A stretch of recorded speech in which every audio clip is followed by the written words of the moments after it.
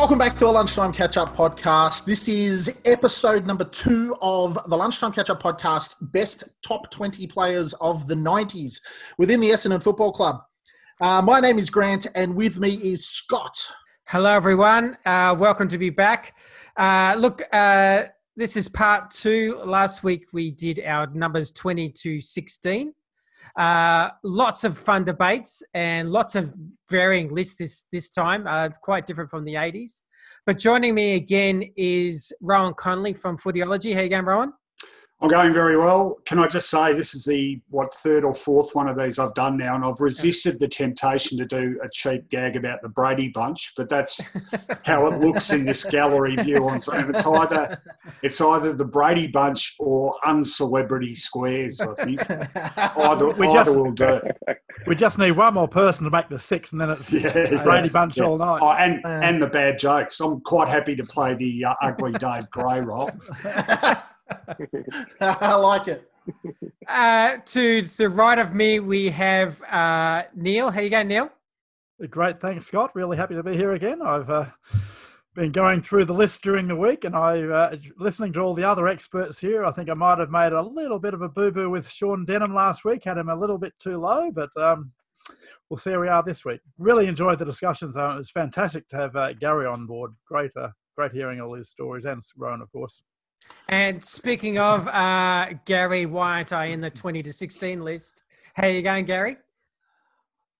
I'm very well, gentlemen. Yeah, thanks for the invite back. I didn't expect another one, but yeah, it's a pleasure to be here, and I'm interested to hear your 15 to 11, sorry. No, the feedback was fantastic, Gary. I reckon you dragged at least another 17 viewers on board. 17, so double our audience. And oh well, no, and the check will be in the mail, will it? Too? Good. Oh yeah, of course. Yeah. It's just slow down some Corona. Buy me a coffee. I hear you're getting paid double what I'm getting paid. Yeah, 2/5 of you know what. Exactly right. Exactly. And look, it's a good segue to actually just a big thank you to the people who are tuning in. We weren't sure what this forum would produce. Probably the first week, it was all new to everyone. We had about 50 listeners on YouTube, and I thought, I'm not sure how this is going to go. Then all of a sudden, we got 100, then 200, then 300, then 400, and we're getting closer to the 800 views just on our first episode. So big thank you to everyone. It's obviously getting a lot of word of mouth, and our audio podcast is getting closer to 1,000 on the first episode. So a big. Can I just say, Scott, that I've been putting my own videos up on YouTube, and it can be slow going, but I think given the audience of YouTube, the secret usually is to play some sort of video game and then put yourself in the corner and just talk absolute drivel for about 2 hours. That's it. And, some people make millions of dollars out of it. So there you go. Well, we've got the talking dribble bit down, Pat, haven't we? Yeah, no, that's true. That's true. Video game. And look, it's important to note for people who missed it, and this is more to the YouTube crowd, but I'll read out the names. Last week, we did our 20 to 16. So for the YouTube listeners, and I'll help out with the audio listeners of our podcast, you can see 20 to 16. I had 20 Calthorpe, then Grenvold, then Lucas, then Alessio, then Caracella at 16. Neil had Watson, Blumfield, Caracella, Denham, Lucas. Rowan had Ezard, Madden, Alessio, Watson, Kickett. And then Grant had Kickett, Grenvold, Lucas, Somerville, Wellman. So that's kind of a bit of a wrap-up where we were last week. And Gary was awesome in sharing his views on those selections, and Neil was voted the most controversial with Denham at 70. But boys, I've heard Neil though is going to get Denham in the early teens, and it's like in the draft where you have like pick 17 and pick 14 gets you pick 9. You know, if you swap them to another club, you get your pick 9. So if he goes Denham again in the top 20 at about 14, he'll get him down to about, might be 11, 10, maybe into single figures. Actually, do you ever get in touch with Sean Denham, Gary? He seems to have. He's certainly kept a low profile since he retired. He has. He's actually, when I bother to do a tax return, he actually does my tax. Oh, really? Oh, really? Yeah, Well, see, Sean we've missed an opportunity here. I think perfect retribution would have been to actually get him to tag Neil during this week's show. So Neil's doing his 15 to 10. He could have just been jostling him. Could have been niggling him. Yeah. I think it'd be a pretty short fight. He owns Sean Denham and Associates, so different player to what he is as a person off the field, a mild-mannered accountant, but he doesn't do many personal tax returns. I think he's more in the small business area and helps people along those lines. Very good. Nice. Very good. So let's kickstart off. And Gary, just before I say my number 15, could you write down the name Greg Anderson as well? Because last week I had my little doubts about number 20, and I thought, should I have put Greg Anderson on there? We didn't really speak about him much. And I just wanted you to share your thoughts on just Greg as a player, playing with him in those early 90s period when he was at one stage almost favourite for a Brownlow in 90 or 91 it was. So look, I'll start with my number 15. So look, it's a play that we spoke of last week on Sean Wellman. 78 games in the 90s. Look, for me, a very, very solid defender, running halfback, really creative, really smart. Look, I think his best trait is his assurance of when he's got the football. There's some players you feel like there's a 90% probability that something good's going to happen. That there's a very little risk of a turnover or of a silly play. And Sean Wellman has, from my memory, a real gift in making the right decisions and having a high IQ. So I had Sean Wellman at number 15, and I'll go to you, Rowan. Can I just ask you, Scott, did you get that? Are you using my figures for games in the 90s? If I got that wrong, I'm sorry. 76, sorry.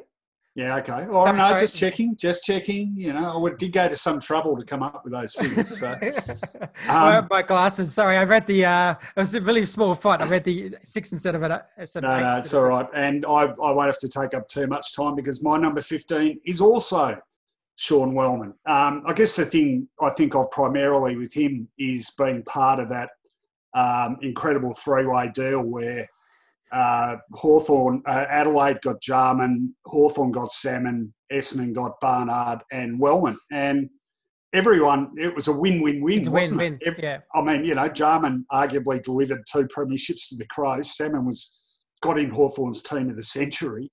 And Barnard and Wellman, both premiership players. You know, it was, in fact, you know, think about it, that could be the greatest sort of three-way trade of all time. Every club did really well out of it. Yeah, that's exactly what I was thinking. It was an amazing trade.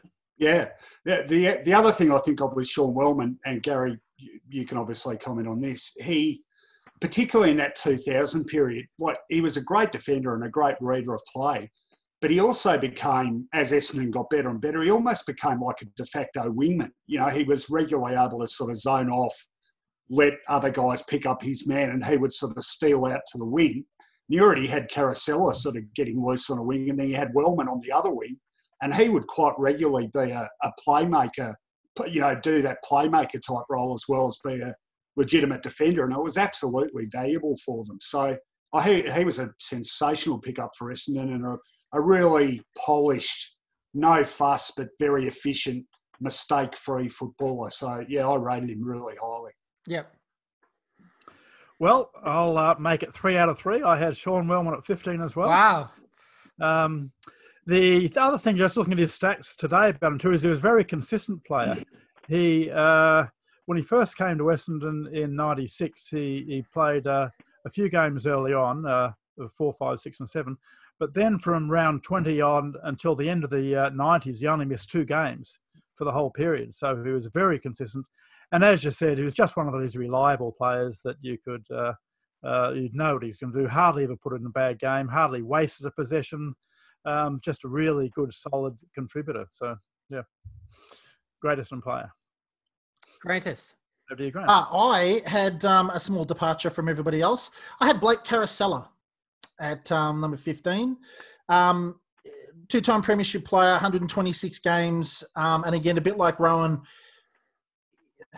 got loose and was by himself far more regularly than most AFL players were or have been since, in my understanding. He wasn't exactly a beast of a player. He wasn't going to knock people over left and right, but he kind of reminded me about the same kind of body shape as Adam Ramanauskas, in that they were athletic and hard to tackle and were swift or quick across the top of the ground. I loved the way Blake, he didn't go for many barnstorming runs or anything, but he took five. I remember him taking 5 or 6 quick steps, maybe a bounce, disposing of the ball and disposing of it well. Another reliable footballer, which I value a lot. So Blake Carousella for me. Great footy smarts, you know. Yeah, That crop. In fact, all those crops of baby bombers that came through for me, you know, the feature among nearly all of them was their football smarts, you know, over athleticism. Not that they weren't athletic, but it was that footy nous that made them such great players, and him as much as any of them, I reckon. Do you agree with that, Gary?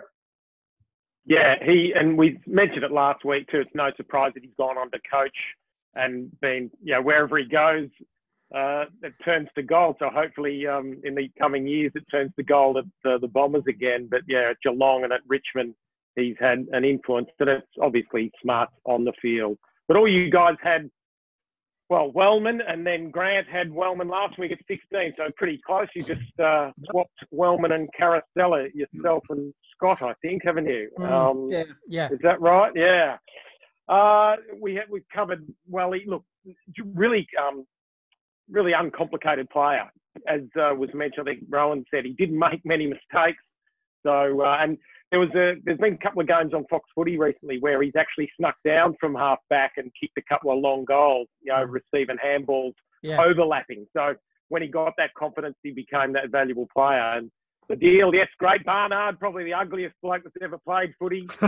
Or maybe a few of those Geelong blokes, Scratch O'Neill and Neville Bruns, they might bob up ahead of him. But I was going to say Gary Moorcroft just breathed a sigh of relief. Gazza as well, he Barnard, his famous 4 goals as well in the 2000s. I know we're not talking about him in the 90s much, but his 4 goals were really important. And then the second thing, picking up Hurdy's man all the time, so Hurd could run amok in the 2000s as well, and then probably in the late 90s. So, but the Greg Anderson, you mentioned Greg. Do you want me to talk about Greg Anderson now? Yes, please. Yep. Ando, he came to the club in '87. The end of the year, we were trying to get him over. It was touted that Essendon were going to get him, and we took him on our trip to Hawthorn versus Essendon over in Tokyo, Japan. And he didn't play because he wasn't allowed to, because he wasn't registered with us yet. And we took a team of our Essendon Coterie Group members, and we called them, or the Japanese called them, boosters. Greg Anderson got the nickname Booster because he didn't play, but he came on the trip with us. So, wonderful, big raking left foot kick. Got in under Fisher's wings, Paul Salmon's wings, because Paul was all about graft and get contra deals and with supporters, etc., and wealthy people. And Ando soon learned to get under Fisher's wing.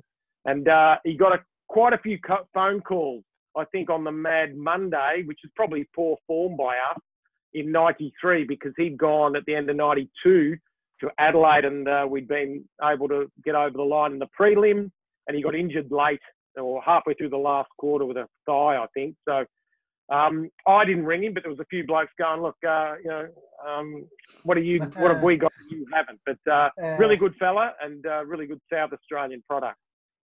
Thank you, that 1990 year he had, that was the year he was a real Brownlow chance, and he was on fire that season. And like you say, Gary, that booming left foot, he was a beautiful kick of the footy, and it all came together for him that season.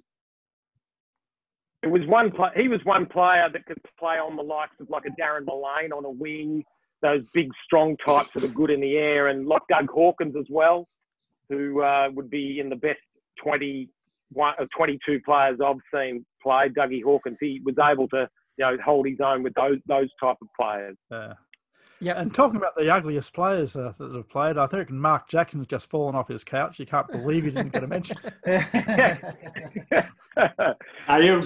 You make a good point about the Geelong side of the 1980s. You couldn't actually get a game unless you were an ugly redhead with freckles or blonde but a receding blonde hairline. It was either or. You could not play for him unless you had one of those two features. Scratch and Neil. He took the cake. Scratch and Neil.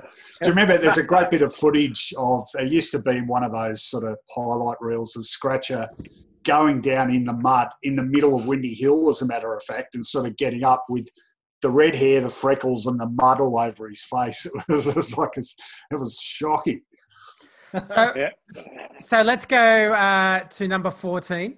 I think this is a new player that I'm going to present. So this is a player, actually, Kevin Sheedy was even asked today on the podcast, what does Essendon need? And he mentioned this player is a player that the current Essendon team would need. Gary O'Donnell. Take a next step. No?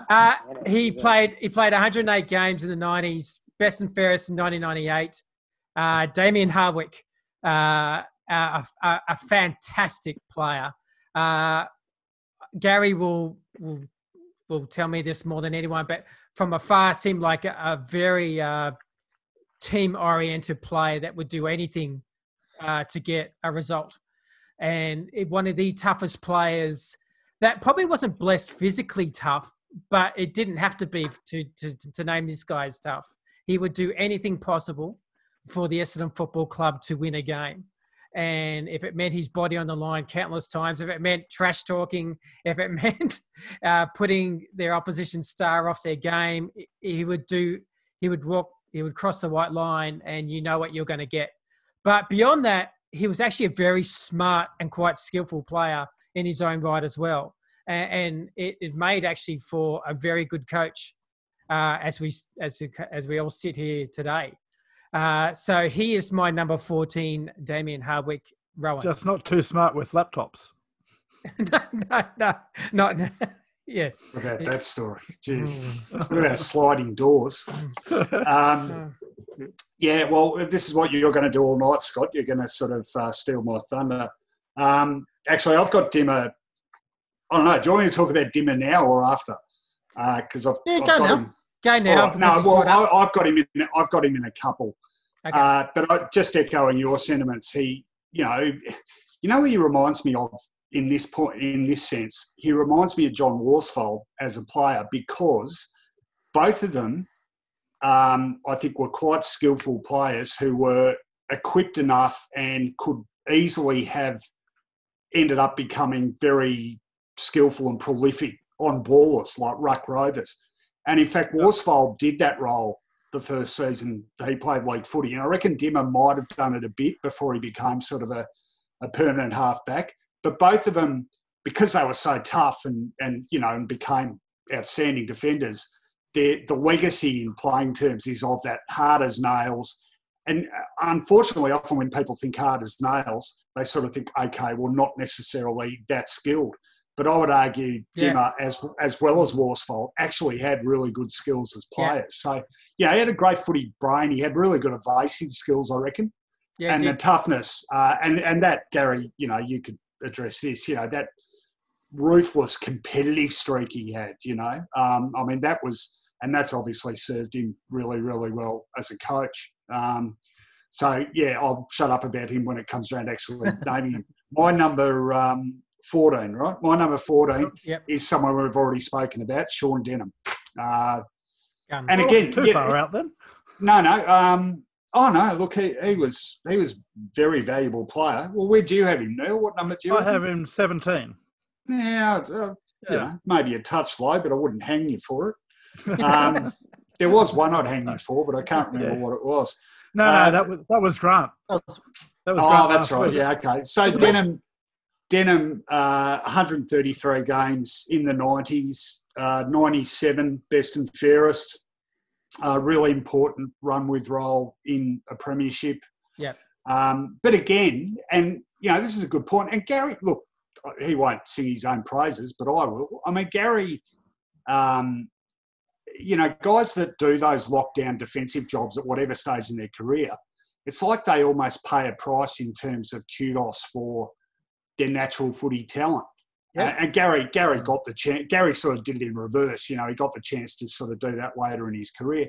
But I would say even with Sean Denham, I mean, when he was at Geelong, he wasn't a run-with player. He was just a ball-winning on-baller. And he had the skills to do that. And I think we all talk about what a great tagger he was. But, it wasn't like he couldn't play footy.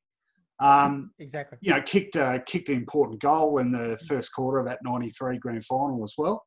Really valuable player. Gave Essendon the defensive midfield type they really needed, because most sides had at least sort of one midfield superstar, and he got the job and always did it well. So, no hesitation from me making him number 14. Fair call. Okay, Neil. Yeah, look, I agree with everything you said about Sean Denham. And I would say he was actually very skilled off both sides of his body. It was really when I was listening to what Gary was talking about him last week, the fact that he would have won the 94 grand final with the not 94 grand final, best and fairest, with the exception that he was suspended for a couple of games for snotting Williams, which is fair enough. You should hand it to him. Exactly. I think I may have underrated him a little bit there. Just looking at the other one, Damon Hardwick, I think I've got him in the same spot as you, Rowan, just a little bit higher. But, just a great player to watch and really enjoy just his hardness. Again, a real hallmark of a lot of the Sheedy players and the size that he had is you had to have a lot of players that were hard. But my number 14 is somebody that was also talked about already. He was Stephen Alessio. Yep. Had a couple of spots higher than a few of them. One of the things that made me think of that was there was Simon Madden, who was our one of our greatest ever players and possibly our greatest ever ruckman. Voted him as the starting ruckman in the best players since 1990. And, Simon Madden is probably as good a judge of anybody. So maybe I've even got him a bit lower compared to how he would have been valued by the side. And maybe Gary might be able to share some insight into that. He was maybe not as seen as valuable by supporters as he was within the club. But I looked at some of his stats, and he in the 90s, he got 20 or more disposals in 9 games, which for a ruckman forward is a really good, solid effort. And he kicked 5 goals once and 4 goals 7 times. So that's also a really strong effort in the forward line. So that might be why Simon rated him highly. And of course, he was, for his size, he was a really great mover and really good skills. Is a sort of player that would be particularly important even these days, I think. Someone that can hold their own in the ruck but still go forward and make a really great contribution. A little bit like Jenkins from Adelaide and now Geelong, I think. So Yeah. I had him at 14. Over to you, Grant. Good call. Over to you, Grant. Over to me. Sean Denham. What hasn't been said yet about Shawnee Denham? For, in inverted commas, undersized AFL players like that, I love them because they're going to get hammered. They know they're going to get hammered every week. And the fact that he snotted Diesel Williams makes it all the better for me. But yeah, Shawnee Denham, I love players like that because they're not the quickest. They're not the they're not going to bullock through packs like Cripps and all that sort of stuff. So the possessions they got and the work they did, they bloody well earned. So massive fan of Shawnee Denham. I'll leave it with you, Gary. Yeah, Shawnee. Yeah, we've spoken a lot about him. And to add to what Rowan said, I think before he came to Essendon, him and Robert Scott were in the Victorian squad one year. So I'm not sure if they both played. But Robert Scott might have played and Sean just missed out, but they were both in the Victorian squad. Yep. So that's testament to the top player he was. Great on left and right foot. Really good in punch-ons with his father and brother when they'd had a few beers, and you'd want Shawnee in your court because he was that little bloke that just did not take a backward step. And he was hard. He was hard as. So really, I think I said my love for him last week. Damien Hardwick, the mild-mannered bank teller, she did call him. I worked in the Commonwealth Bank as well, but so did Damien. And he was the last bloke I thought would coach. Now, I didn't see a lot of his career because I left Essendon at the end of 98, but he was one of the biggest whingers we had as a player. What are we doing this for? What are we doing that for? Why are we warming up? Why are we warming down? Everything was just too hard for him other than the training. So for him to come through, and there was a good analogy made, John Worsfold. I don't particularly like John as a player, and John knows that, and I know that, but we've kissed and made up post-careers, but Damien Hardwick got under the Lions' skins in 04. That grand final, when he was at Port Adelaide, he got under 5 or 6 blokes' skins, and it was one of the reasons. Were you still there then? You still at Brisbane? I was at Brisbane. Yes, I was at Brisbane. I came back to Essendon in 05, and it was him just. Obviously Brisbane had a few injuries, etc. But they were the team of that year. But also he just got under everyone's skin that day, and just a little underhanded things that just are not quite over. They don't overstep the rules, but they just annoy blokes, and our blokes retaliated, and it was no good. So Damien, and has had a fabulous coaching career since. Steve Alessio, we talked about him last week. Remember, we played an interstate game against Adelaide really quickly. Dave Whedon was addressing us, one of our assistant coaches, and in the middle of the 90s it would have been. And Dave goes, well, the only reason we're going to lose tomorrow is if we panic. If we panic. And he explained what we're going to do and how we're going to do it. But if we panic, that's the only reason we're going to lose. Anyone give me a reason why we might panic? And Seth, straight away at the back of the room, goes, an earthquake?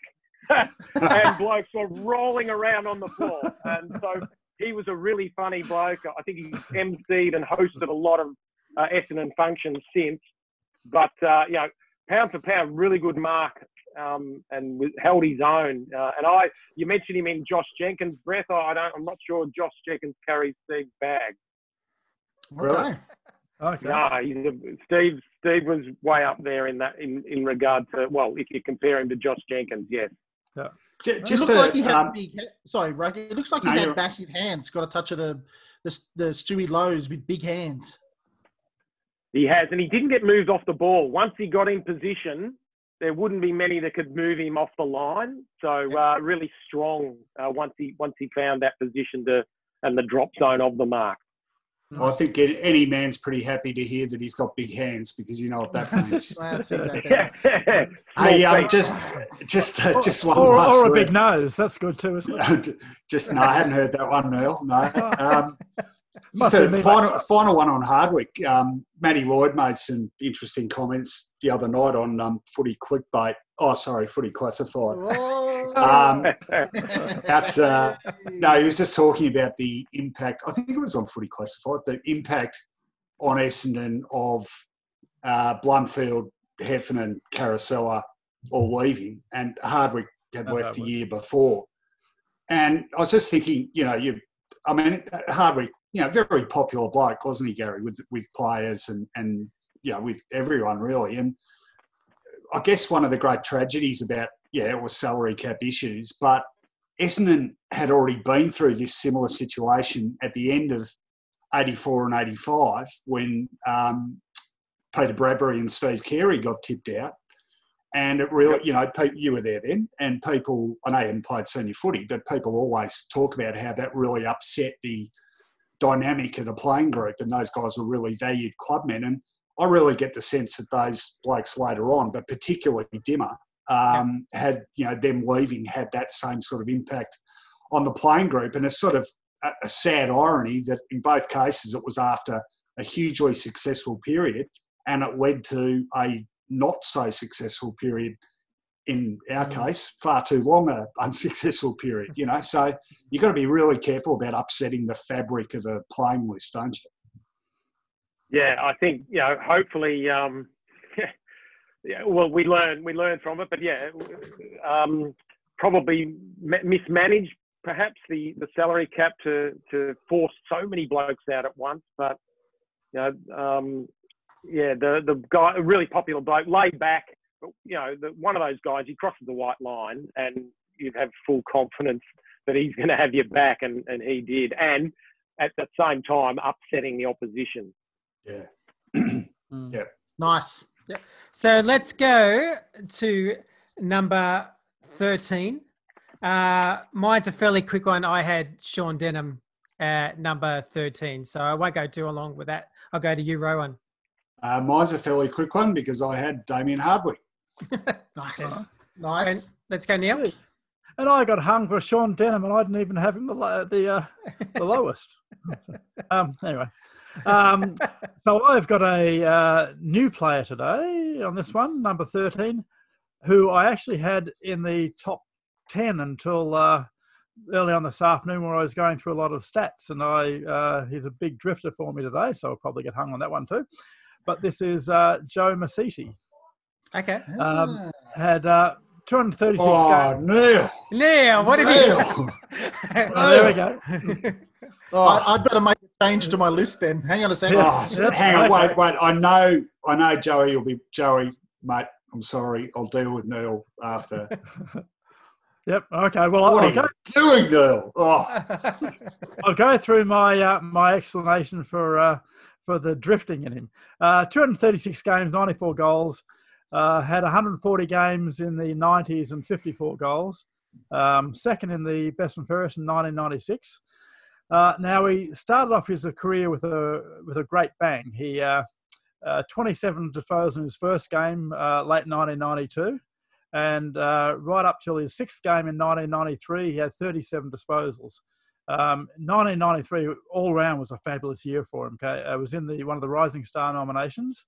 But then 94 and 95, it seemed like he just drifted along, and wasn't quite as he said he put on a little bit of weight and wasn't training quite as hard, which I think Gary could maybe add that. Maybe after the 93, I think some of the players might have thought it might have just happened for them, and maybe it was really took till about 96 when everything really started to come together again. And then he was top 5 in the B&F in 96 and 97. But I thought, just looking at it overall, the didn't have right through each of the years as a consistent a period as some of the other players. I actually had him up around 8 or 9 earlier today, but yeah, just looking from his period in the 90s. And after 2000 onwards, of course, he had a few great years as well. But just going for the 90s, I had him as drifting back down to 13. I'll quickly go to you, Grant, and then we'll get Gary to sum up. Yes, I had Dimmer Hardwick. The one thing I loved about Dimmer was that he wasn't the biggest bloke in the world, and he wasn't like Glenn Archer, a reasonable sized unit. The thing that I've always wondered, and maybe Gary can speak to this as well, is that if you've got, I don't know, Ron Andrews running at you, or Ryan O'Connor, or some massive unit running at you, and you know that you're going to get crunched by him, you can sort of make a decision as to whether or not you want to go. With Dimmer Hardwick, he's always going to have a crack. The problem with Dimmer is that you are absolutely going to have to throw your body or commit your body to the ball to be able to get it, because you know he will. Be it a massive unit or a little midfielder, he's going to throw himself at the ball, and every time you see him get the ball, you know you have to commit your body as hard as he does to be able to get it. So I love that about him. He seemed like he would have a crack against anybody at any time by throwing himself at the ball. So love Dimmer Hardwick. I'll let you sum up, Gary. Yeah, covered them all. I think, Hardwick and Denham, we've talked about them. He had it was a really good year, the 98 year, my last year. I reckon if he had got his act together and had a little bit of luck, he might have even played 93. I think his first year might have been 93, but he was just in the twos, I think. But I think he's said himself, he's a little bit lazy.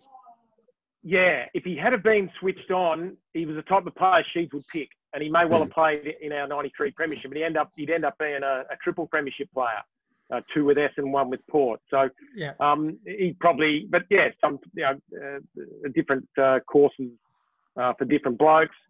Joey Mercedes, I thought he was going to be. I didn't expect him to hear his name this early, so I haven't got much on him. What I can say. Gary Folds, when I inherited his jumper, I moved from number 44 to 10. They said, "Oh, Gary, you'll be able to get every ball that's ever got. The ball will just drop in your lap. Gary Folds, you could be sitting in the dunny and the ball will land in his lap. It's a great number to have." Joe Mercedes was the quintessential bloke for that. He just knew where it was going, and he just seemed to bob up, and he would get disposal after disposal and get on the end of things. And he was a brilliant decision maker and a brilliant kick, and was, obviously got better and better in the 2000s, but was still, in the 7 or so years he played in the 90s, was a really solid player for us. Just with Gary, 2 things that remind me of Smoke and Joe. One was when you mentioned it, he had a really good kick. I always felt he had a great connection with Lloydie as far as weighting his kick. Like, it wasn't like a spear kind of kick. He seemed to have a really good weighted kick that Lloyd would run onto. It's a good point, Scott. Yeah, I reckon you're spot on there. He's similar to Glenn Hawker in the 80s. Glenn Hawker's probably the best touch kick I've seen, left and right. He could actually, he just, the message from his brain to his foot, he knew. Yeah, Joey was a lot like Glenn Hawker, absolutely. Yeah, I always felt Joe knew the space in front of Lloyd, so he knew, hey, I'm going to put this 15 metres in front of Lloyd, and Lloyd would just run onto it and pay because he'd take it on the chest. It was just the way he thought through that kind of decision-making. And the other thing with Smoke and Joe, in big games, he was very, very good. Like he had a lot of moments in big games where he would show up and be quite a calming sort of presence with the ball. That's kind of my memory. I'm trying to think of specific games, but Rowan may be able to help me with that. But I always felt like that in big moments, Smoking Joe was kind of a player, even if it was out of form the previous 3 weeks. If there was a big game to be had with Collingwood or West Coast at the time, he normally had it. He turned up for it and was switched on. Oh, look, I'll be talking about Joe next week, if that's any guide. I had him next week this afternoon too. I don't want to fire all my shots at once, but look, I would just say this now. I'm not really having a go. Well, I am having a go. You really, but stick to your guns. No, I think, like we said, it's there's some really hard decisions to make because few players played throughout the bulk of the 90s. So I think you've got to really look hard at amounts of games as much as anything. And the fact is that in terms of numbers of games played in the 90s, Smoke and Joe comes in at number 4 behind Gary, Darren Buick and Peter Somerville. Mercedes played 140 games in the 90s, which is the 4th most of anyone. And, I'd argue that most of them... Yeah, I'm not... You make a really good point, Neil, about those couple of years after the 93 flag. Yeah. But he did, he wasn't Robinson Crusoe. He did respond pretty well after that. You mentioned, I think, 5th in a couple of BNFs.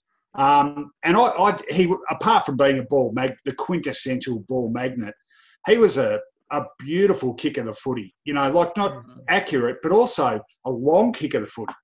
Think about the goal, for example, at 3/4 time in the grand final in 93. He had that sort of body type that could blow up a bit, I suppose, but wherever he played, you knew he was going to get close to 30 touches. Absolute gun. He's a ripping bloke. Isn't he a ripping bloke too? Like Joey, I'll tell you what I love about Joey. Like, he's on Twitter a fair bit. Well, he watches Twitter a fair bit, but he doesn't tweet that much, but he'll just bob up now and again with a little dry sort of comment or whatever, and he's not interested in getting the blue tick because I was Joe Mercedes. He's just like your average Joe, pardon the pun. Well, he was He was on our fifth or sixth ever show that we started. Yeah. No, he's one of the nicest guys. Yeah. We had like no one knew us. We didn't have any pedigree whatsoever. And I just reached out to him. Yeah, let's get on. Let's do it. And sorry. So you're saying you've got some pedigree now? Well, you and the captain below you. I'll just. Yeah, well, obviously now that Gary's part of the show, yeah, we've yeah. No, he's just the loveliest guy. Yeah. Now, not that you should put him high because of that, Neil. But anyway, there you go. I'll go to you, Grant, to wrap up number 13. Number 13 for me is number 13. Yeah. Is it 13? Because I said. Yeah. No, you went Hardwick 13. Yeah, I went Hardwick. Sorry. Yeah. Oh, yeah. Gary was wrapping up. I forgot Gary. Hardwick. Come on. Yeah. If Dimmer was listening to this and we were talking this amount about someone else, he'd go, "Come on, you blokes, go to your mate." You whinging, you blokes. Yeah. Come on, you're taking too long, you blokes. Yeah. Sorry, Gary. Is that what Richmond is enjoying right now, Gary? Is Richmond enjoying that kind of stuff when they come off after a loss? He's obviously have not seen him since. It's all well documented in the press how he's changed as a person, even in the last 3 years, and his approach to coaching. And someone that can change, keep improving, and get the best out of people. He's obviously a very smart man, and he's in the prime of his coaching life. Can I just say on that very quickly that if you want the best insight I've read into not only Damien Hardwick, but an entire footy club. Now, the guy that wrote this, he's a mate of mine. I worked with him on The Age, but I've read most footy books. The best book I've ever read on footy, or he's done 2 of them now, is Conrad Marshall's Yellow and Black, where he spent the 2017 season inside Richmond. You will never, ever get a better insight into what makes a footy club tick than that book. It is just remarkable. And Dimmer's a big part of that. I can just honestly say to anyone, if you want to read a great footy book, read that. Bugger if you don't barrack for Richmond. It is absolutely engrossing. And any time I run into an Essendon administrator or board member, I say, read this book. This is what, okay, I know we're sort of slavishly imitating Richmond on a few fronts, but we could do no better than read that book and slavishly imitate them as a club, because it wasn't the case for them for a long time, but they got it right. And Dimmer's capacity to sort of let go that obsessive need for control and embrace the vulnerability of players and people around the club, it turned everything around. Gee, it's a fantastic... I know I'm sort of getting all evangelical about it, but it is a fantastic book, Yellow and Black. That sounds great. So, look, we're getting closer to 40 minutes, so we'll we'll keep it going. Look, number 12 is a new player. I hope I don't get shot down for this. I always get nervous when I have to do a new player because I'm waiting for Rowan to go, what? So, look, very, very famous name at the club. And he was actually part of our 80s. It was very high up in our 80s list for me. So to have him, close to the top 10 in the 90s list speaks of how highly talented he is. Still played 105 games for Essendon in the 90s. Kicked 43 goals in 1990, 59 in 1992, and in the Premiership year, 93, kicked 65 goals. And it's none other than obviously Paul Salmon. I was going back and forth about where to put him. I felt like this was, for me, around about the right mark. Obviously, he had a big year in the Premiership year, and then probably after that, he was more renowned maybe for the Hawthorn side of things. But I'll let everyone else critique. But look, no matter what, he was obviously top 5 in my 80s list, and he's my number 12, a terrific player for the club, and will be known as one of the greats for the club, to be honest. All right. Well, I'll absolutely no argument from me at all. I've got him next after this number. I think we played 105 games in the 90s, which put him 13, 14, about 15th or 16th. I agree with you entirely. The last time he was a super player for Essendon, I reckon, was probably 93. He struggled a bit with soft tissues after that. And remember, of course, it was a pretty tacky way to end when he got booed off the ground at Waverley in that final against who was it? West Coast. In 95. That wasn't great. But, his best footy was played in those first 4 seasons of the 90s. So, no, I think that's an entirely fair ranking for him. I've got him coming up. But at 12, I had it there and now I've forgotten. I've got another person who featured very prominently in the 80s list, Bomber Thompson. Okay. So Bomber played 107 games in the 90s, so just 2 more than Fish. Retired about midway through the 96 season, went almost immediately into coaching. But Bomber was sensational in those early 90s, of course, captain of a 93 side. Yeah. Still one of the best defenders in the league. And just, time and injury sort of caught up with him towards the end. But, you're talking about a guy that he won 2 best and fairest, didn't he? 87 and he won in 90. So he won the BNF. Yeah, in a grand final year, which is always a great guide, isn't it? So 7 seasons in the 90s, over 100 games in the 90s, and for 80% of those games, still a really, really important player in that side. So that's good enough for number 12 for me. Yep. So my number 12 was Gary. Damien Hardwick. Again, I think we've discussed him pretty solidly. And interesting. The Paul Salmon one. I've got him a little bit higher, but probably the 3 that I found hardest to rate in this were Salmon, Harvey, and Thompson. Same as me. Who probably all had their best footy in the 80s. Maybe Harvey a little bit because he reinvented himself as centre half back in the 90s. He was good in a different way. But really hard to actually rank how you compared to other players around them. But I had them a little bit higher. But my number 12, Damien Hardwick. I think we've discussed him pretty well. I'll go to you, Grant. Number 12, Smoking Joe Mercedes. Just like you said, a ball magnet. A ball magnet of a bloke. Good on you, Grant. I'm glad you got him up there too.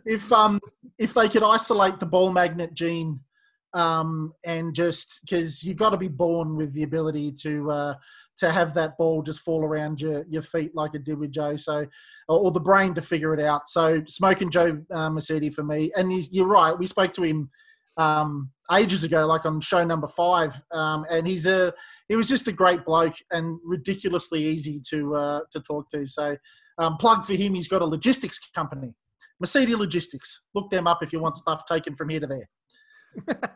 Is that what logistics is? Why doesn't he just call it couriers or removals or something? Yeah. Logistics from here to there. Yeah. So we're getting paid sponsors now, are we?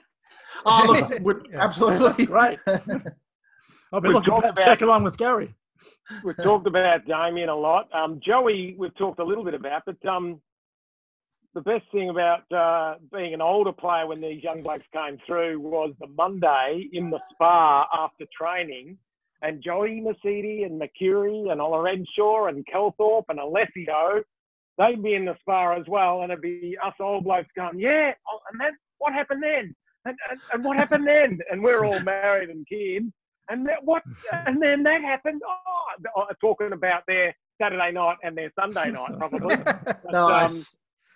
Joey, maybe Dennis Pagan once said in a pre-season game, I think it was in '92, out at the Royal Melbourne Showgrounds were playing Carlton. He was in the 2s, and Dennis was coaching. At halftime, he says to Joey, "You're moving like you got 2 blue stones in your shorts, Joey." And that was probably right. He was carrying a little bit of weight, but he smartened himself up.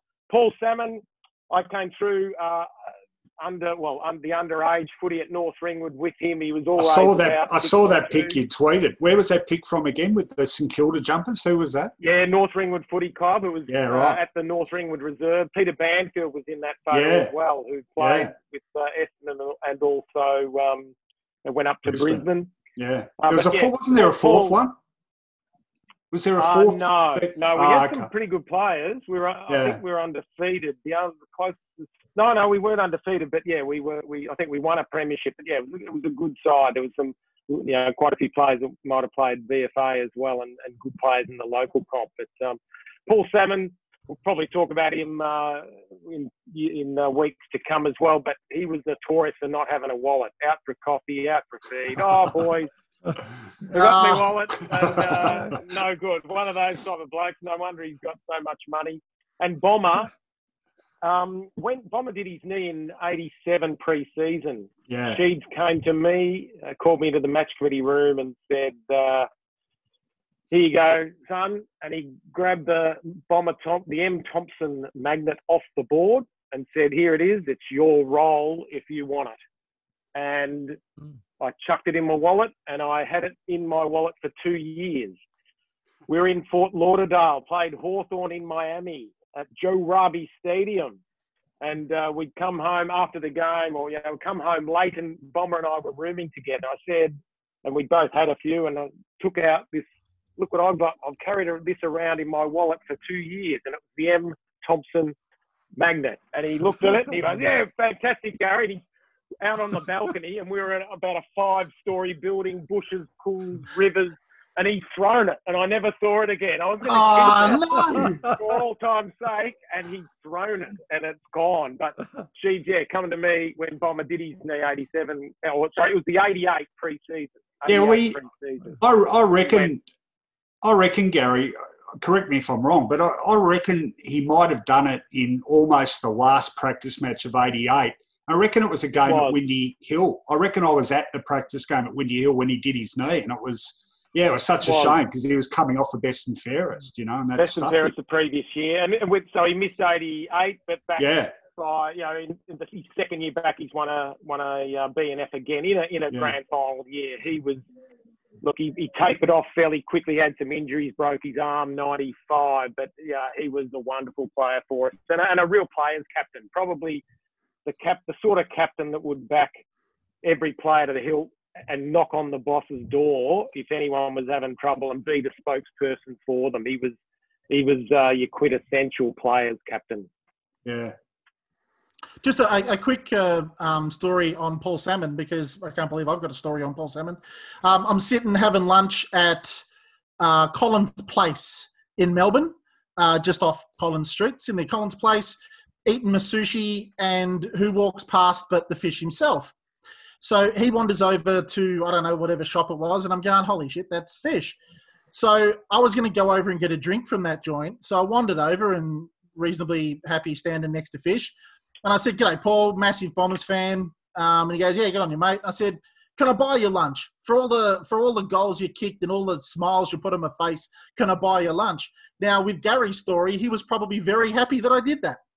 Yeah, absolutely. Yeah, and you know what? He would have walked past there for the next 3 days for the rest of the week when you were there again. So it's your own fault, mate, because you've clearly done that expecting him to go, "Oh, don't be silly," and he's gone, "Yeah, great, no worries." No, mate, no, I'll buy, mate, any Essendon player I've watched play footy for the club, mate. I'll buy him lunch without a problem. But it was very interesting as soon as you said that, Gary. It would have gone from a sandwich to a 3-course meal too.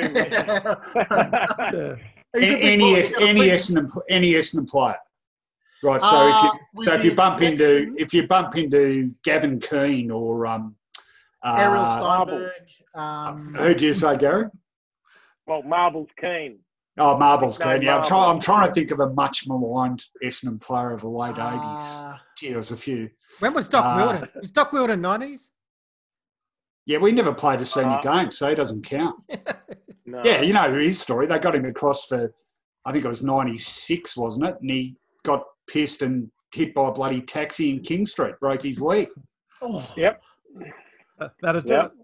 But I digress. Come on, let's get on. All right, let's get on to number 11. This is the final one for this show.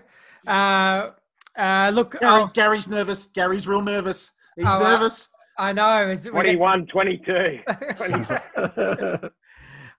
I'm happy to say mine's a nice, easy one. Mine's Smoking Joe Masidi at number 11. So, yeah. So there we go. So the look on Rowan's face says it all. So you're the odd man out then, Rowan? Yeah, that's all right. I'm happy with that. All right, number 11 for me. I don't want to speak about him anymore. Paul Salmon. Oh, Paul Salmon. Okay. I'll let you go, Neil. Well, that lets me introduce another new player then. Like you, Scotty, I'm not quite get a bit nervous when you're putting up a name for the first time, wondering how far out you are. It's this Salmon, Harvey and Thompson that has thrown me a bit here. But anyway, surely the others will be fairly close. 238 games in his career for 188 goals. 238 games for 332 goals. 188 games in the 90s and 269 goals. One of the great all-time goal sneaks, as well as a very good compiler of possessions as well, is Darren Buick. Wow. Nice. Oh, that's good. That's good. No, you're right, Neil. No, I'm okay with that one. Okay. Wow. I really loved him as a player, and I would have liked to have had him higher as well. He was another one of these guys who's a beautiful kick of the ball, could run all day, loved to go and take a bounce and kick him from anywhere. As we talked on the show, I think it was last week, when he came back from his injury, he kicked 9 goals in the game against Geelong at the G. Centenary game, yep. With the one with a funny hat for you, Gary. The thing that I actually looked at when I was going through his stats, which I wasn't quite aware of, was the number of disposals he actually got. He's famous for the goals he kicked, but he actually got 29 or more disposals in 10 games, and including a career high 37 disposals in the 96 preliminary final, which is a fantastic effort. So not only was he great around goals, but he also could contribute when he went on the ball, and was a very a great ball winner as well.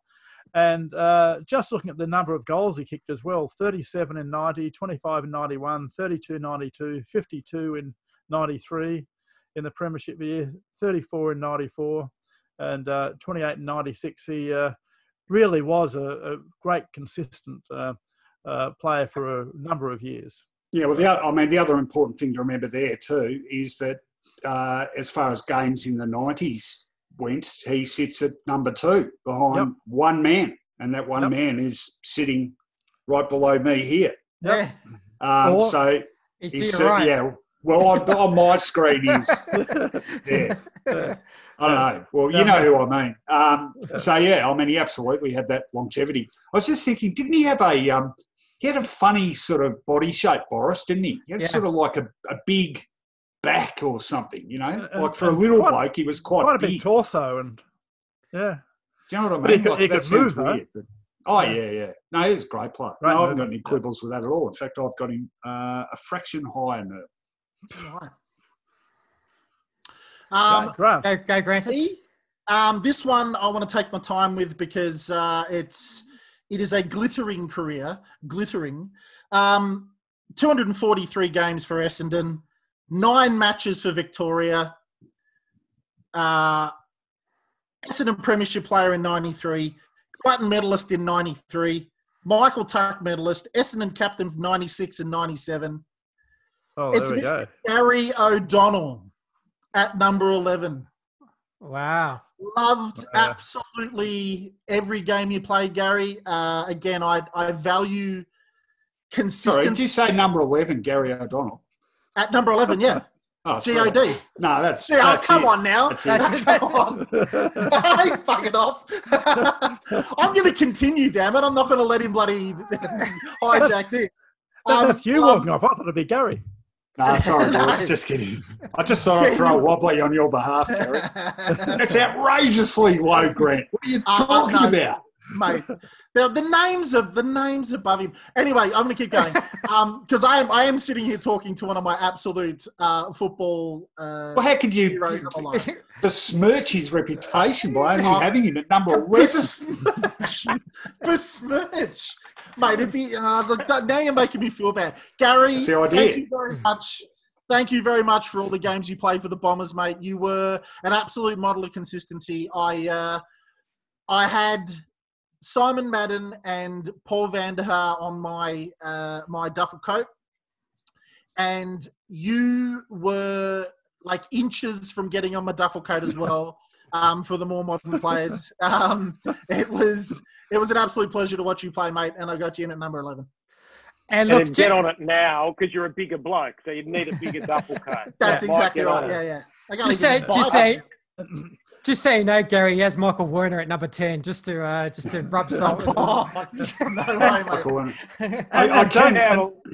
And don't forget out of luck, Grant, because I've got no stories on me. There's no stories about me, so bad luck. Really? Come on. No, and we've talked about Joey, Paul Salmon, Darren Buick. Yes, I reckon he's probably a little bit high for me, or low for me as well. I'd be having him a little bit higher, Neil. But I remember the 93 prelim, the 6 goals he kicked. He didn't miss. Why we came back is we didn't miss. And he was one of the blokes that probably had 3 shots at goal that didn't miss in that second half. So we were able to keep the momentum going. But I remember 93, I think it was round 1 over at Subiaco. We played against West Coast and we lost close. It was about a goal and a half, but he kicked 8 that day in the first round. And by about the third one, halfway through the third quarter, second quarter, he's playing on Don Pike, and he must have grown up with Don Pike, coming through the ranks. And we're running back to the centre, and he's going, "That's 3, Donny, that's 3." And then the next goal, "That's 4, Donny." And Mickey Moldhouse has left Don Pike on him all day. So he was able to go, "That's 6, Donny, that's 7, that's 8. It was hilarious. The funniest thing you've ever seen.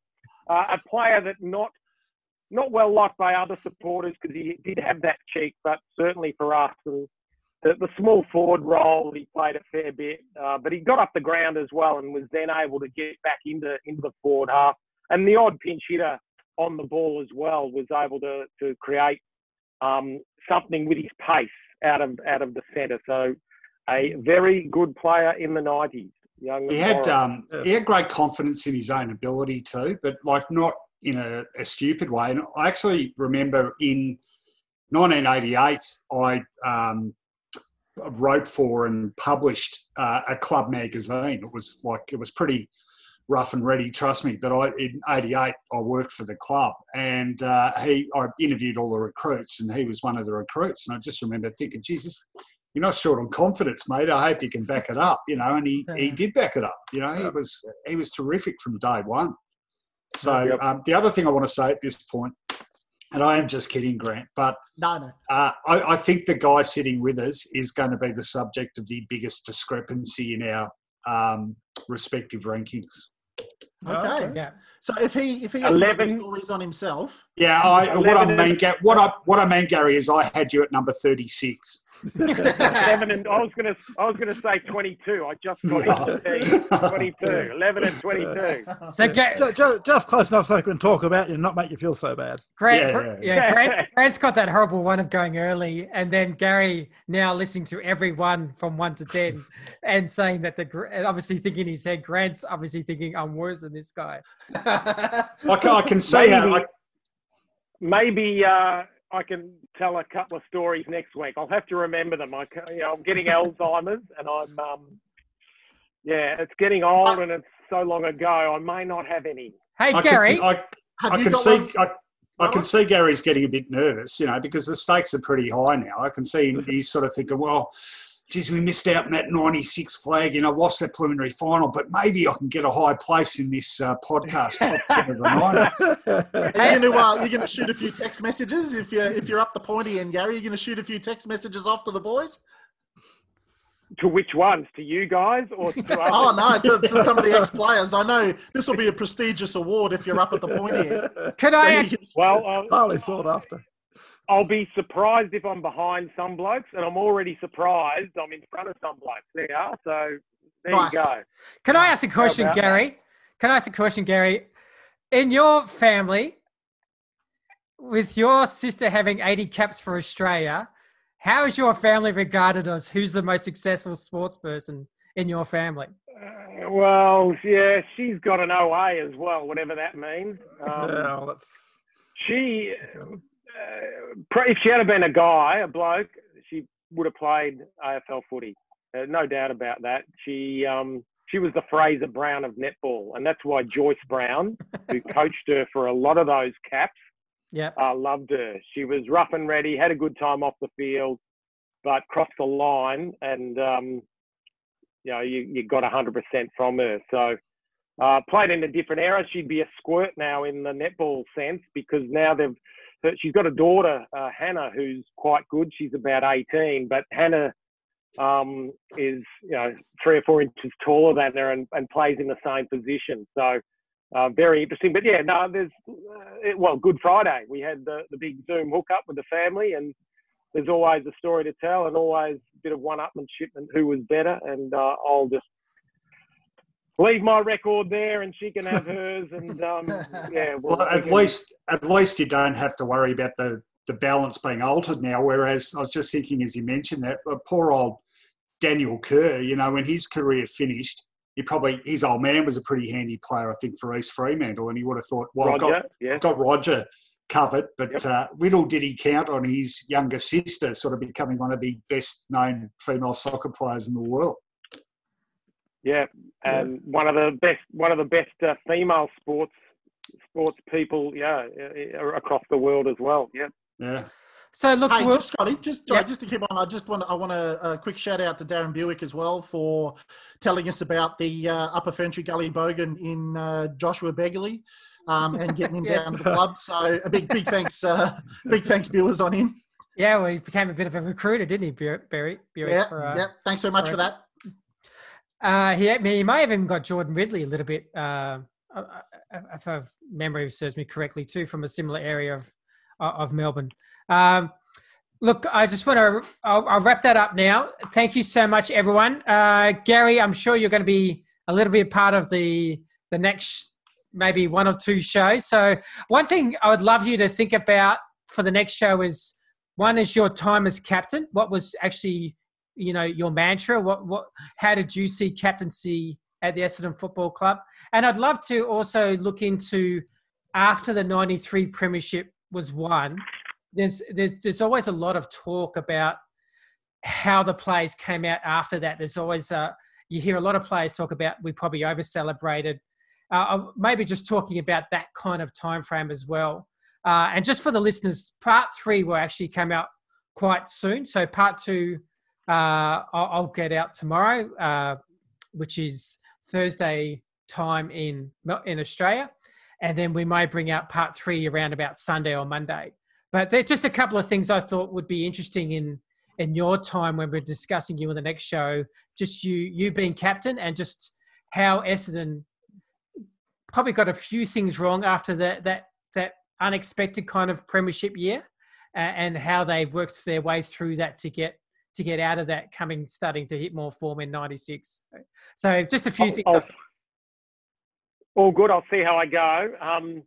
When you said Australian time, we go worldwide, do we? Oh, yeah. We are global and trending, Gary. Global and trending. Might be getting ahead of yourself a little bit, boys. I know this sounds funny. Long time. I know we've gone a long time, because I keep changing my earpieces back and forth because they're losing charge. I can see something that says, does the front of that case there really say sexy? That's what I thought I saw. No, I don't think so. Did I show that? No. I'm going Yeah, mad. I look sexy with them on. Oh, got it. Okay. Well, the really good thing is that we've only exceeded the ETA running time by 30 minutes this week. So we're improving. Nice. We're going down. That's great. Oh. Yeah. Look, just say you probably can't see this at all. Sorry, but this has our last show 29 people from the United States, 21 from the Philippines, 9 from the United Kingdom, 5 from Canada, 3 from Hong Kong. So we're global, mate. We're Global. No, it's Trending. impressive. How Global. about that? International celebrities. So I take that back, Scott. I take that back. Yeah, fantastic. So look, thank you very much, everyone. We'll wrap up this part 2. Part 3 will go from 10 to 6. Look forward to that. Again, thank you everyone for joining us. It's been an absolute pleasure, and it's good night from the Lunchtime Catch Up podcast.